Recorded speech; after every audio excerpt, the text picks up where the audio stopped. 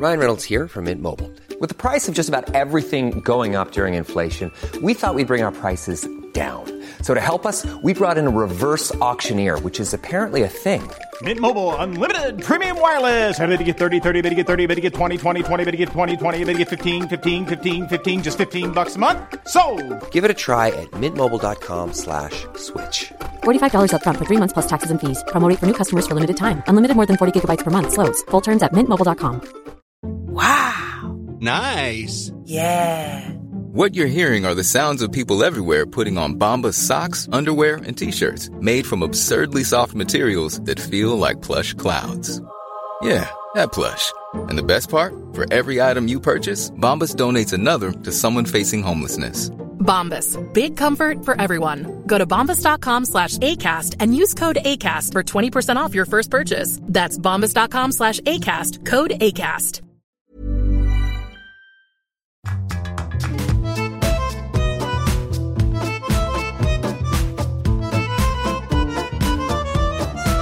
Hello, welcome along. It's another episode of Writer's Routine. This is the place where we investigate the working day of some of the biggest authors around. This week, we're chatting to one of the UK's best-selling crime writers, Ian Rankin. He's just published his 22nd Rebus novel. It's called In a House of Lies, and he'll tell us where, why, and how he managed to get his story down. Also, how he's almost as surprised by the killer is as all of his readers, and we find out how his writing style has changed over 30 years. Say in the first Rebus book, I think it's wildly overwritten. I was a young man who wanted to show off how much he knew about words and stuff. A lot of puns, a lot of wordplay. The whole crime is solved because of wordplay and puns. The name Rebus means picture puzzle, and that's what's being sent to him in the first book is picture puzzle. So that in itself is a joke or a pun. So stay there. Another Writer's Routine is on the way.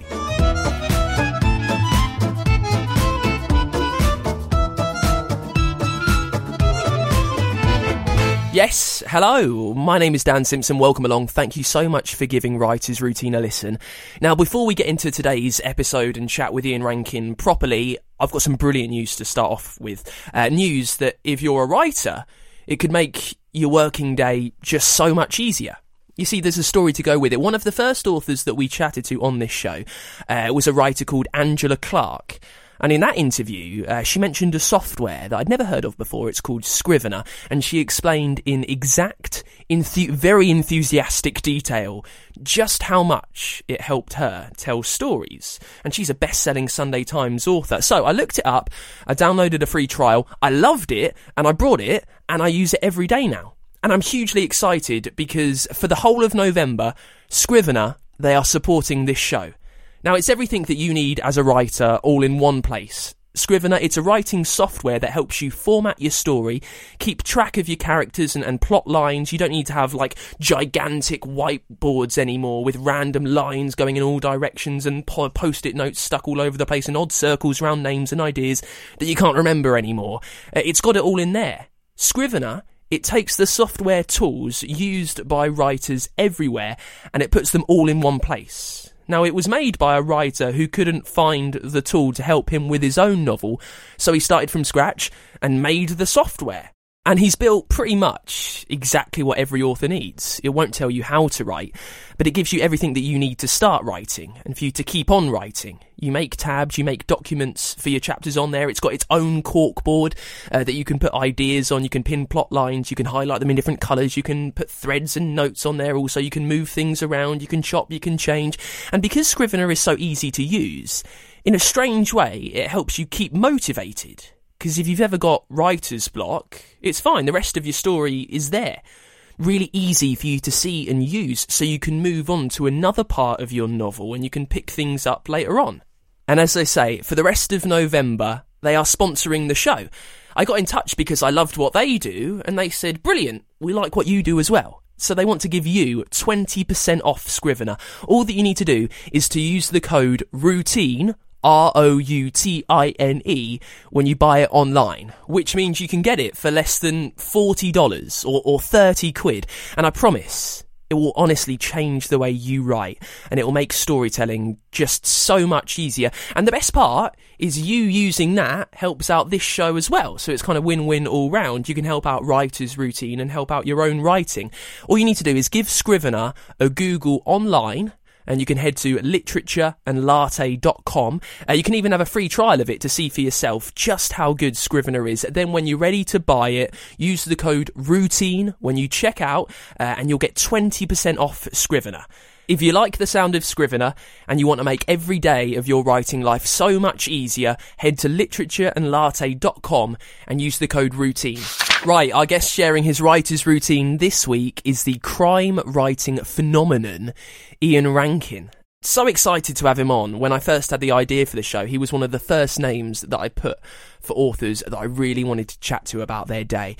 He's one of the UK's best-selling and biggest crime authors. He's written 22 novels about Detective John Rebus, loads more short stories as well. There have been Rebus TV shows, radio plays. He's one of those characters that transcend the story and almost become a cultural icon.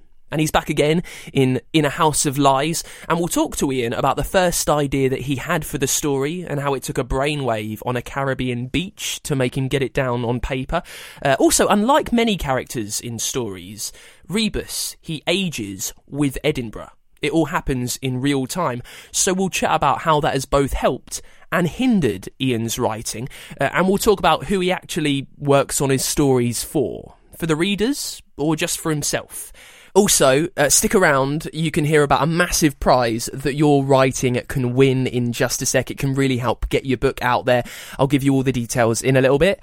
First, let's get into it then. This week's Writer's Routine with Ian Rankin, and we start, as always, with what he sees around him in the place where he sits down to write. Well, that's a much more complicated question than you might think, because I write in different places. Mostly I would write in Edinburgh, in my house. One of the spare bedrooms has been turned into my office, and when I look around me, there's just tons and tons of stuff. CDs, LPs, there's a sound system, there's a desk full of mail and bills waiting to be paid. There's posters and pictures on the walls. There's a sofa that I can sit on and a coffee table. And then there's my writing desk, which is a desk I've had for... Now, let me think. Bought it in Tottenham Court Road in 1986 when I got married. And we schlepped it from Tottenham Court Road back up to Tottenham, where we had a flat, and on the underground. And it's just one big slab of wood and then two kind of trestles. And it's gone with me from London to France back to Edinburgh. It's been in several houses in Edinburgh, and it's my lucky desk. I would never get rid of it. I would never consider not having that desk in my home. Any pictures on the walls? There's some paintings. I've got some artists I like. John Bellany is one of my favourites. He does these kind of coastal scenes. There's a framed big blow-up photograph of the Rolling Stones signed by the guy who took the photo. I think there's a photograph of me when I met Muriel Spark, the only time I ever met her, one of my favourite authors. There's bits and pieces, some post-it notes. If I'm in the middle of a book, there'll be post-it notes. If I'm not, the post-it notes will all have gone. But that's one room. But I also write up in Cromarty, which is a little fishing village in the north of Scotland. We've got a house up there. And to start a book, I'd normally go up there because the phone doesn't ring, there's no cell phone signal, there's no TV, no distractions, nobody knows I'm there. I just sit with my laptop, plug it in, and start writing. And I get good days and bad days, but a lot of days are good. And I can break the back of a first draft in a couple of weeks. Well, let's get into it then. Show's called Writer's Routine. Tell me about yours. The moment you wake up to the moment you go to bed on a day when you're writing. Leave no, dull, tedious stone unturned for me. Well, there's plenty of dull, tedious stones. I mean, the first thing when I wake up is I go and get coffee and the paper. And then I read the paper cover to cover. Then I do the Sudoku, killer Sudoku. Then I do the kind of polygon, the kind of word puzzle. Then I do the cryptic crossword. Then I take a break. Then I check my emails. And then eventually I think, I better start writing. So by about 11 o'clock, I'm probably starting to write. No, on a good day, I'll write straight through. I won't even break for lunch. If I do break for lunch, it'll be a cup of soup. It'll just be some soup heated up in a microwave. If I need a break, I'll go for a walk. If I'm in Cromarty, that walk will be along the seafront. I might go back to the cafe and have another coffee. I might go to the pub and have half a pint of beer. go back to the house and start again and just keep writing through until 6 or 7 o'clock and then break for dinner. And on a really good day, I'll go back after dinner. Now, some days aren't good. Some days you sit down at the computer and you think, I've got nothing. Nothing's coming. I'm having to force the words out. It doesn't feel natural. It's not flowing. It's stuttering. No. Walk away. I'll walk away and I'll just do something else. I'll read a book. I'll go for a walk. I'll just do anything but think about the book. And a good day can start at 8 p.m. at night. So, you sit down at 8 and think, I'll give it one last go. Oh, hang on a minute. Maybe this is what should be happening. And the writing starts to flow and you find yourself midnight, 1 in the morning, you've done a solid day's work, but you've not started till late at night. On days when you are starting to write at 8 in the evening, will you ever temper yourself at all? If it is pushing 2 a.m. now and you're cracking through it, will you think, well, I might need to go to bed at some point, or do you just, if it's coming, let it go? When I was a young man, full of vim and vigour, I would just keep going, But now, if I do that, if I write into the night, the next morning I'm shattered. It takes me a while to recover. So I would rather just say, no, I'm going to stop about 8 o'clock, I'll stop, or 9 o'clock. If I've been going all day, I'll stop and not go and do another session. Whereas when I was young, I'd think, I'll do a late night session on top of the daytime session. The thing is, when I was young, I was having to write 2 books a year just to survive, just to make enough money to live on. So I was having to really push the words out. And having trained as a journalist, I could do that. I thought nothing of doing, let me think, even now a decent day, a good day would be 3,000 to 3,500 words a day, every day. And I'm talking 7 days a week. So that's 20,000 words a week, which means in 5 weeks you've got a 100,000 word novel. Do you ever take a day off? Not if I'm working, no, because I'll start to forget stuff, because I don't have many notes at the beginning. And a crime novel is very complex, it's very interconnected, interlocked pieces. If I take a day off, I'll forget what's going on. I'll come back to the work face and look at the screen and go, oh, hang on a minute, where did I go from here? And I'll forget connections between people, I'll forget stuff that I've got to put in, red herrings that I need to add, subplots or where they're going. And because I've not taken a lot of notes, a lot of structural notes before I start writing, the first draft is me actually doing that. It's me creating a skeleton on top of which I'm going to put some meat later on. So it's the spine of the story. Does it work? Does it stand up? And I know as little as my cop. So when my cop starts and there's a murder or there's a body, I don't know who done it. I have no idea who done it when I start the book. And the first draft is me getting to know the characters and how they might relate to this and who might have done it and why they might have done it. And the story tells me what? The story gives me the answers as I go through it. There's no elevator pitch. I can't do that. I don't give my publishers anything. They don't get a synopsis or I can't do synopses. I don't do it. I just start writing and when the book's finished, I know what the story was. I don't know what the story was till I've written the book. But this one in particular, I was on holiday with my wife in January and I was panicking like hell because I knew I had to deliver a book by the end of June and it was January. I had nothing. So we were away and it was nice. It was in the Caribbean. It was lovely. And every day I would just sit and stare into space and go, well, maybe this happens and maybe that happens. And I've got a little file that I keep of clippings, newspapers, magazines, scribbled notes on bits of paper, anecdotes people have told me, possible character names. And I go through that, sift through it. And something struck me. And it was something I'd cut out of Private Eye magazine. And it was a story of the unsolved murder of a private eye in the south of England from way back in the day. And I thought, a private eye is an intriguing character, and I've not done anything with a private eye in the books before.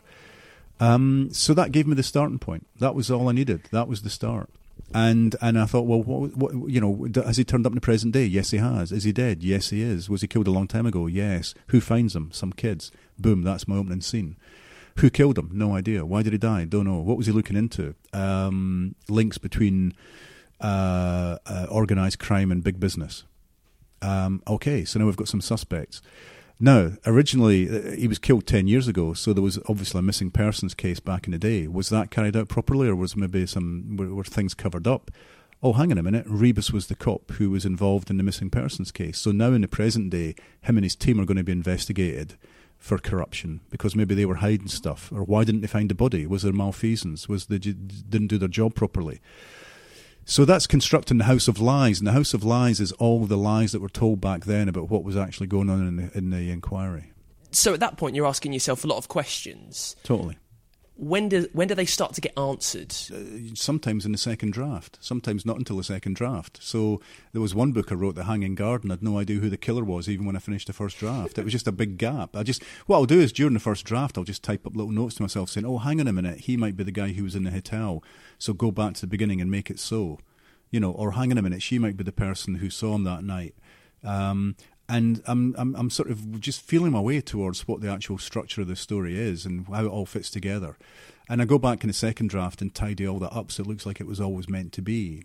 And I don't do much in the way of research before I start writing the book. The research gets done after the first draft. And that speeds up the process miraculously. Because, there were times back in the past I wrote a book that had a not a serial killer, a hitman, an assassin, but he had haemophilia. And I spent months researching haemophilia, and it turned out all I needed was a couple of sentences. Now I would write the book and look back at the first draft and go, okay, what do I need to know? Not what might I need to know, but what do I really need to know? And then I'll go and do the research. So that speeds up that process a lot. So the research gets done between first draft and second draft. The first draft is I won't show it to anybody. I wouldn't show it to my publisher. I wouldn't show it to my wife. I'm the only person who sees my first drafts and sees how bad they are. Is it 22 books? I think it's 22 Rebus novels, yeah. Have you got better at keeping a hold of the thread that you are, the different things that the different plates that you're spinning? Have you got a system so you know what's happening with the story so that you don't need to ever drop one of them? Have you got piles of notes spread all around you? The notes do accumulate as the draft goes on, post-it notes and things, little notes to myself in the margins, because I do print out every day. I think when you read stuff when it's printed, you see things you don't see on a screen. So I tend to print out and read. But you know what? I don't read that much. I don't, when I'm writing, what I'll do is when I end the day, if I'm writing the first draft, I end the day, I'll say, okay, I'm about to finish for the day. This is what happens next, in the next scene, the next chapter. And I'll leave it at that. So when I go back in the morning and look at that, I'll go, okay, right, so I go there and do this now. But I don't go back and read what I've written the previous day. And so characters change names. Somebody I'll eventually be called Joe Bloggs because I can't remember what I called him. And I'll fix that in the second draft. Somebody's got a moustache on page 5 and a full beard by page 30, and I'll fix that in the second draft. I won't go back and check because that just slows everything down. It slows the process down. When I'm writing, I'm a machine, I'm a demon. I just want to get these words down in the page. And I think writing it quickly injects pace into the narrative and makes it a quick read. So as well, writing it quickly means I don't forget all the stuff I need to, all these plates I keep spinning. Because I'm writing it quickly, there's less chance of me forgetting them. And it's not hugely structured. I know writers who do 200-300-page synopses before they start writing the book. James Ellroy famously does a 300-page synopsis. I don't do I don't do anything. I've got a few scribbled notes and I just start and I think, well, where am I going now? And my wife says there's a problem come about page 55 or 60. The problem is, if you're especially doing a crime novel, you've got the crime, you start with the crime, you've got a cast of characters who are assembled who are going to try and solve it. They will go and interview friends, family, who's the victim, where were they, let's look at the CCTV, let's look at their private life, let's look at their phone records, let's build up a picture of who this person is. Let's go to the mortuary, let's have the autopsy, what does that show us, etc., etc. Having done that, you're at about page 55, 60. And you better hope by then that you've got some threads that you want to follow, because it might end up that you've got nothing. And my wife says I usually come downstairs, sit at dinner and go, I don't know where I'm going next. Or I phone her up from Cromarty and I say, I don't know where I'm going next. I've got to the end of that bit. But when I go back and think, I go, well, hang on a minute. He worked for that guy and that guy was a bit dodgy, so maybe that guy knew her and maybe she was the person who got him into that. And you do start to... The story tells you where it wants to... It sounds crazy, but the story tells me where I should go next. And I just follow it. And there's been times where I've thought, this is a great character, he's going to be around for a while. Oh no, he's dead. Because the novel says you don't need this guy, bump him off. And that happened in a book called, I think it was Set in Darkness. And I thought this guy was going to be in the next 3 books. He was an MSP, a member of the Scottish Parliament. I thought he's going to be in my next 3 books. No, he was dead by page 50 of the first book. So that was that. No idea who killed him, just another body that I've got to try and somehow explain. And the novel says this is what you need. You don't need him, you need her. This minor character is actually going to be a major character. This person you thought was a major character is actually a minor character. This subplot that you thought was just there to get Rebus to Glasgow is actually crucially important to the whole, etc., etc. And I don't know it until I stumble across it. I'd quite like to investigate how your writing routine and processes changed across 22 Rebus books. So if you go back to the first one, which would have been Knots and Crosses, how much do you remember about writing that story? So do you remember the very first moment that the idea which became Knots and Crosses came into your mind? Yeah, and I know it intimately because I kept the notes from that night. I was a student at Edinburgh University. I was a postgraduate student. And I just got a book deal for my first book, The Flood, which wasn't a crime story. And I think it was literally the same day I'd gone into and signed the contract for it. And I went back to my student flat, sat in the living room, and this notion popped into my head of a guy who's being tormented by these little messages being sent to him that should mean something to him, but he doesn't know what. And I wrote down, so I started writing that down. Guys getting sent messages, cryptic messages. He may be a cop. That was it. That was the start. And eventually, still as a student, started plotting it out. But I was a student, so I had other stuff I needed to be doing, and that was the case for the first few books. I was either a student or I was working in London, working as a journalist, working at Middlesex Polytechnic as a secretary. The novels were having to be conceived and written in the margins of my daily life. So it was mornings, evenings, and weekends, and so you had to be really blinkered in your approach because you had to get through it because you only had so many hours in a day to write these books. Fortunately, the books weren't very long back then. Novels weren't very long back in those days. I mean, the first Rebus novel was about 160 pages. I remember thinking at the time, I can't imagine ever writing a book over 200 pages. Can't imagine it. And now crime novels are routinely 500-600 pages. Not mine. Mine are getting thinner again. They did get fat for a while, but they're getting slimmer again. Why do you think that is? Why my book's getting slimmer? Yeah. I think because I'm always afraid I'm going to drop dead before I finish writing it. No, you know what? I think books are just getting too fat. I mean, it's just a general point. I think that, is it because editors don't have the heft they used to have? Writers do it because they can. It's so easy with a computer just to keep writing. So do you think that's a conscious decision on your part then? You're self-editing to such an extent that you're coming closer to 200 pages rather than 3. I think 350 is a good length for a crime novel.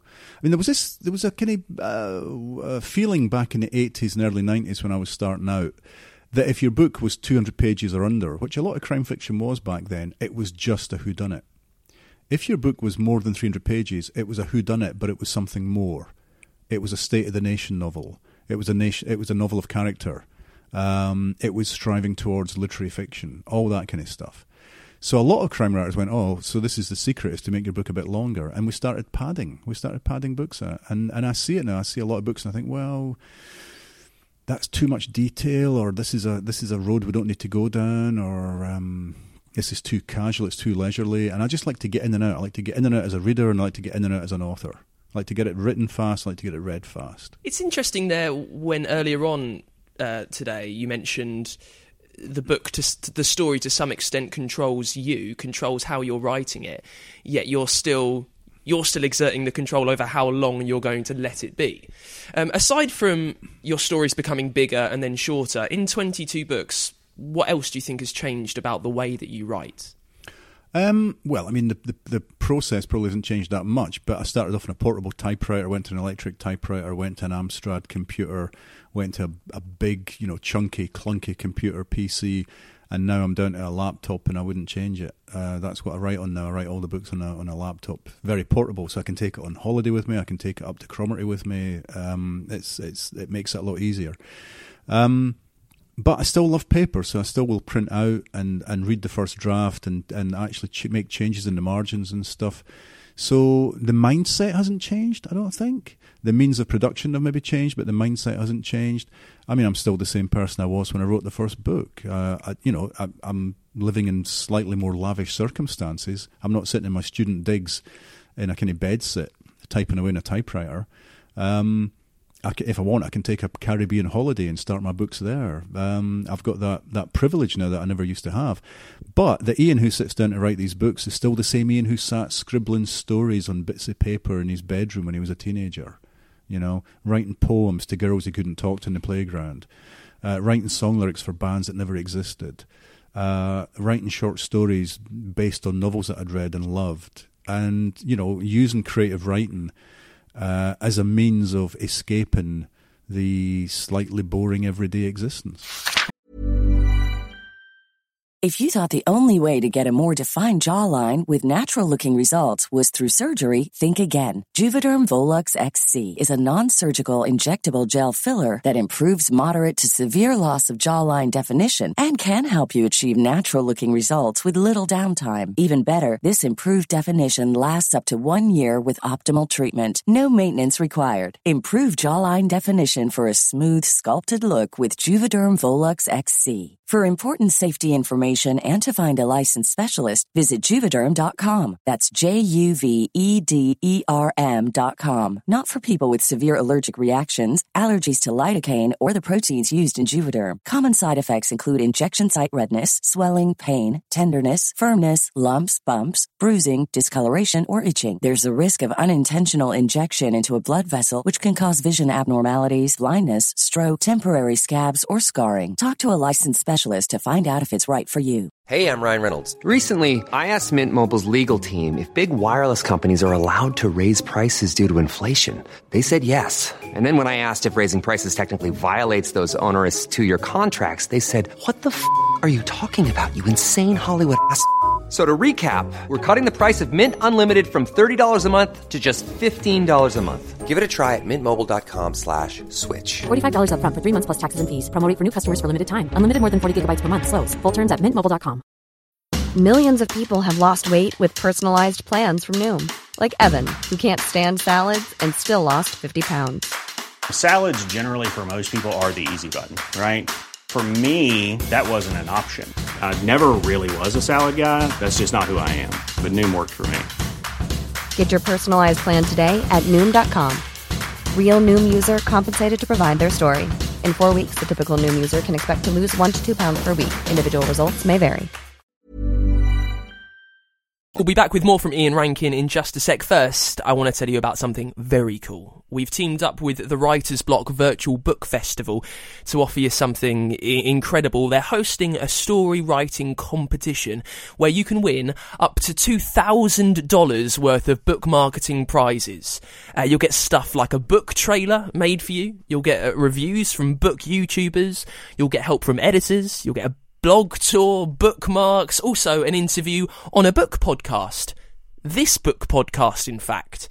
Yeah, we're getting involved. We will interview the winner of the Writer's Block Virtual Book Festival, all about how they wrote their story, the first idea they had for it, what they see in the place where they sit down to write, everything that we do in the show normally. So, if you want to come on this show and talk about your book, you can win the chance. To get involved and enter the Writer's Block Virtual Book Festival, you need to look for @TheNovelette on Twitter. Go find her, @TheNovelette. You can find her on Twitter. She's got all the details about entering the Writer's Block Virtual Book Festival. You can find out all the details about what you need to work on and what you can win. She is the host of the blog and the festival, and she can explain everything you need to know. Just a very quick reminder, the iTunes reviews for this show are always the best thing that you can do to help us out. If you are enjoying what we do, if any of the writers' routines that you've heard so far have helped you out with your work, if you know some other authors that can really use the advice that some of our guests are giving, if you want to tell anyone about what we're doing, the best place to do it is as a review over on the iTunes podcast store. You can find us on there, search for Writer's Routine. Drop 5 stars if you can, it's really helpful. It helps with the chart so that everyone else kind of sees where we are. It all moves with big changes like that. It's all down to you. Really help us out. Please leave the Writer's Routine a review on the iTunes podcast store. Right, let's dive back into it then. The second half of our chat with Ian Rankin, one of the UK's best-selling crime authors, a literature institution almost. He's just put out his 22nd Rebus book called In a House of Lies. And what really fascinates me about his stories and what I really wanted to unpack with him is just how they're written and how they feel very Edinburgh.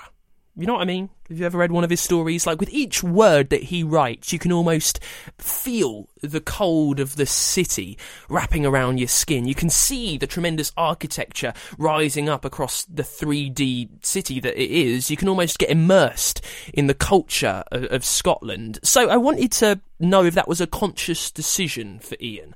How did he make his stories feel very Edinburgh? I was a student of literature. I was doing a PhD on Muriel Spark, and she was influenced heavily by Robert Louis Stevenson, who wrote Jekyll and Hyde. And I wanted to show that Edinburgh in the present day, as it was then, was still a Jekyll and Hyde city, a city of people with a lot and people who had nothing. A city that looked elegant and cultured on the outside, but underneath there was a lot of terrible stuff happening. It had the biggest problem with heroin in Western Europe per capita at that time, which Irvin Welsh would eventually talk about in Trainspotting. Problems with homelessness and prostitution and various other things. But they weren't on the surface, they were just below the surface. I would say, well, here's this Jekyll and Hyde city, a city that structurally is a Jekyll and Hyde city as well. The new town, the old town, the rational town, and the kind of higgledy-piggledy town that had no planning at all. So I just thought, this is perfect. Edinburgh's a perfect place for crime fiction. And also, having not grown up there, I wanted to explore Edinburgh. I wanted to make sense of the place. And I thought, how am I going to do that? I'm going to write novels about it. So having written 2 or 3 or 4, I thought, well, A, Rebus is a really good guide for me around this place, my character. And B, I just want to keep exploring it because there's more to explore. There's more in its history, there's stuff happening, changes are taking place, Scottish Parliament's arriving, devolution, all kinds of changes are happening, the rise and fall of the Royal Bank of Scotland as a banking behemoth, social change, of course, gentrification, Leith, Trainspotting Leith suddenly become trendy Leith, where you go for your Michelin-starred restaurants. I want to encompass all of that. And Edinburgh's organic, it keeps changing, so I keep finding new material and new things I want to tell people about and share with them. And the lovely thing is that because it's a real city, and I make it as real as possible in the books, Rebus drinks in a real bar, he works in real police stations, he lives in a real street, readers come from all over the world and find Rebus as Edinburgh. They find it isn't a very fictional construct. It's a real place, a real flesh and blood place as much as I can make it. And that's really exciting to me that readers come there and go, oh my God, Flesh Market Close, that's a real place. It's not just the name of one of your books. And oh my God, the Oxford Bar's real. And is Rebus going to be there when I go inside? No, is the answer. But the fallacy is there. I just love it. But and it's also in real time. Yeah, more or less in real time, which is problematic. I mean, I made that decision early on that how can I write about changes taking place in society if my character doesn't age and change? So I thought, okay, he's going to... Never thinking that he would still be around in his late 60s, you know, having invented them in 84, 85. First book was published in 87. Okay, he might be around for 10 years, might be around for 20 years. Oh my God, he's been around for 30 years and he's still going. So there's a problem coming, you know, soon. There's a big problem coming. A big question for me is how, you know, when do you draw the line and say that's it? There's no more books with him because he realistically can't be a detective anymore. He's retired. I mean, his health is not what it was, and all the rest of it. But Conan Doyle managed it. Well, Conan Doyle brought Holmes back for a wee while because the money was good. I brought Rebus back because I got an idea for a plot that needed a retired cop really to be in it. And I thought, I've already got one of those, so I might as well use him. But I can imagine a time when I'm going to say, no, there's no... Realistically, he can't be doing this. He can't be in an old folks' home. Him and Cafferty, the gangster who runs Edinburgh, both in an old folks' home, whizzing around in their electric wheelchairs, trying to kill each other. How much do you think about... I mean, it's hard to ask this question now because obviously you're so many books in, but how much do you think about the voice that you're using to tell your stories? So the voice, the tone, the simple which word is coming next in a sentence. How much do you consider that? I think that's changed. Again, I think it's changed. I think in the first Rebus book, I think it's wildly overwritten. I was a young man who wanted to show off how much he knew about words and stuff. A lot of puns, a lot of wordplay. The whole crime is solved because of wordplay and puns. The name Rebus means picture puzzle, and that's what's being sent to him in the first book is picture puzzle. So that in itself is a joke or a pun. Then the book's got a bit leaner and meaner as I started to get a bit more confident about crime fiction per se. And then the book's got longer and more complex. The plotting got more complex. I learned a lot from James Ellroy. I loved his books so much that the Rebus books started to take stuff from him. So, for example, Ellroy uses a lot of slang in his books, a lot of slangy stuff, and you might not automatically know what these words mean. But hopefully the context gives you a sense. And Black and Blue, the first really successful Rebus book, owed a lot to that. I used a lot of slang in that, very punchy short sentences, very punchy staccato chapters. And also because I was more confident as a writer, I took Rebus out of Edinburgh, I took him up to Shetland, I took him to Glasgow. So geographically it was a much bigger book, physically it was a much bigger book, and it was a more complex book. And the book stayed like that for a while, and then I started to simplify them again.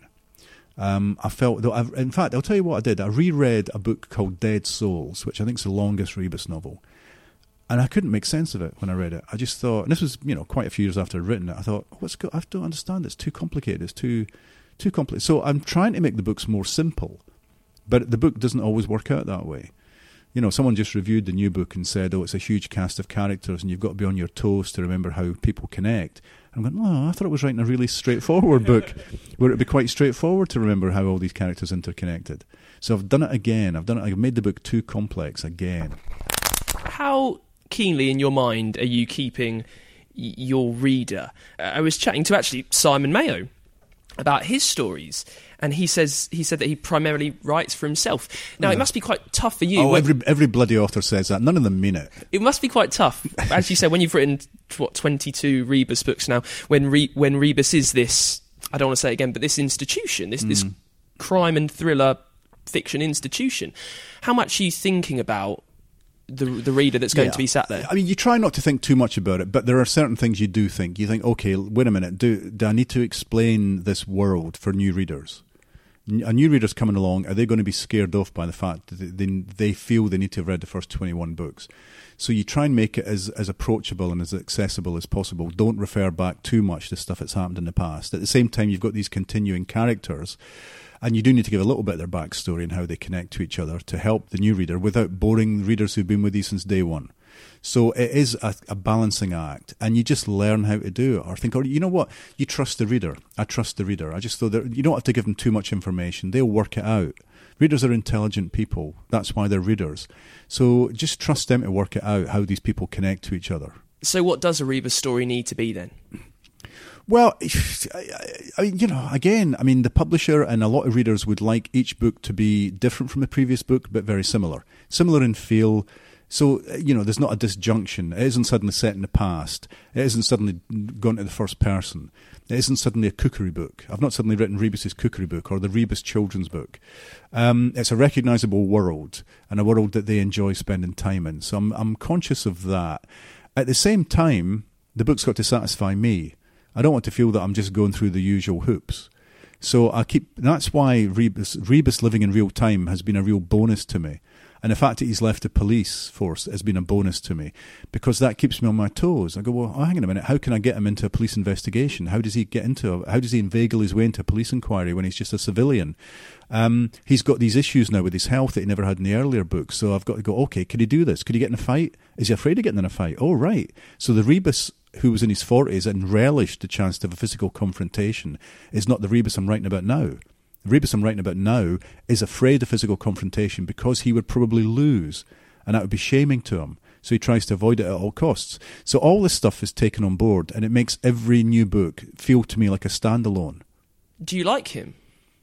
I think I like him more than he likes me. I really don't. If we met in the Oxford Bar, we could talk about music for a wee bit. We could talk about Edinburgh for a wee bit.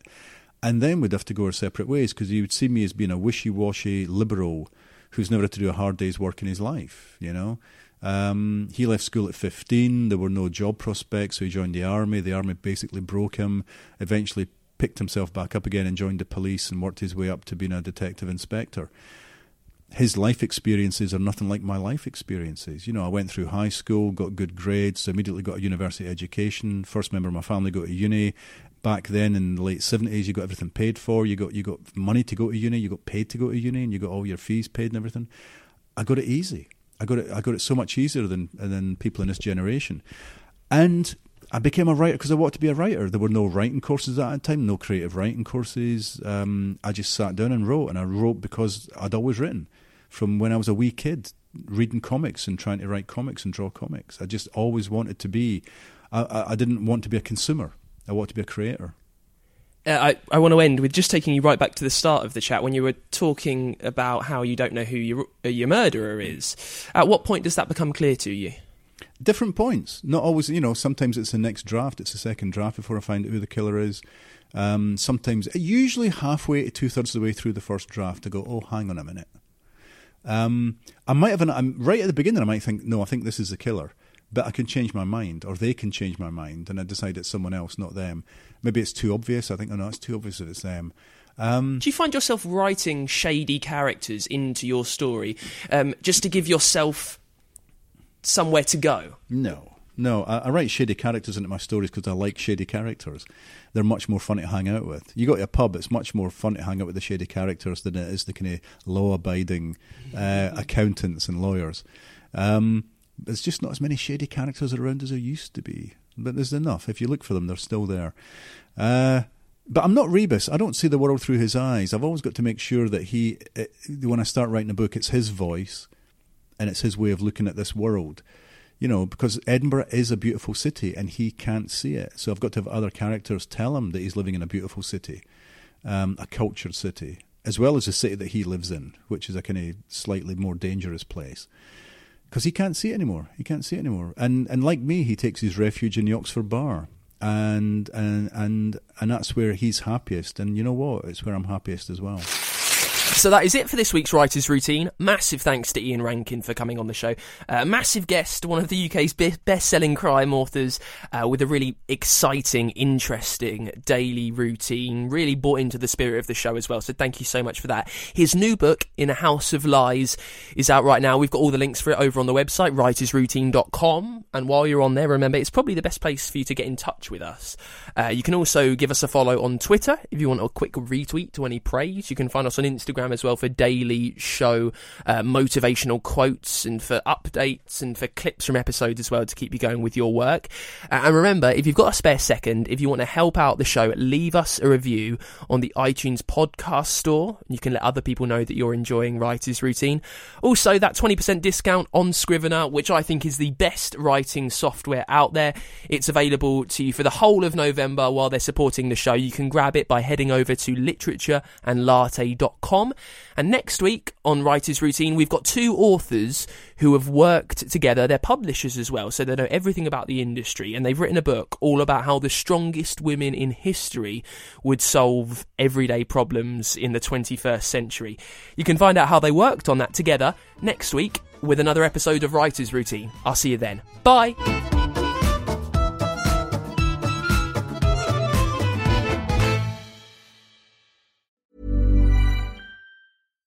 Hi, I'm Daniel, founder of Pretty Litter. Cats and cat owners deserve better than any old-fashioned litter. That's why I teamed up with scientists and veterinarians to create Pretty Litter. Its innovative crystal formula has superior odor control and weighs up to 80% less than clay litter. Pretty Litter even monitors health by changing colors to help detect early signs of potential illness. It's the world's smartest kitty litter. Go to prettylitter.com and use code ACAST for 20% off your first order and a free cat toy. Terms and conditions apply. See site for details. Planning for your next trip? Elevate your travel style with Quince. Quince has all the jet-setting essentials you'll want for your next getaway, like European linen, premium luggage options, buttery soft Italian leather bags, and so much more. And is all priced at 50 to 80% less than similar brands. Plus, Quince only works with factories that use safe and ethical manufacturing practices. Pack your bags with high-quality essentials you'll be wearing for vacations to come with Quince. Go to quince.com/pack for free shipping and 365-day returns.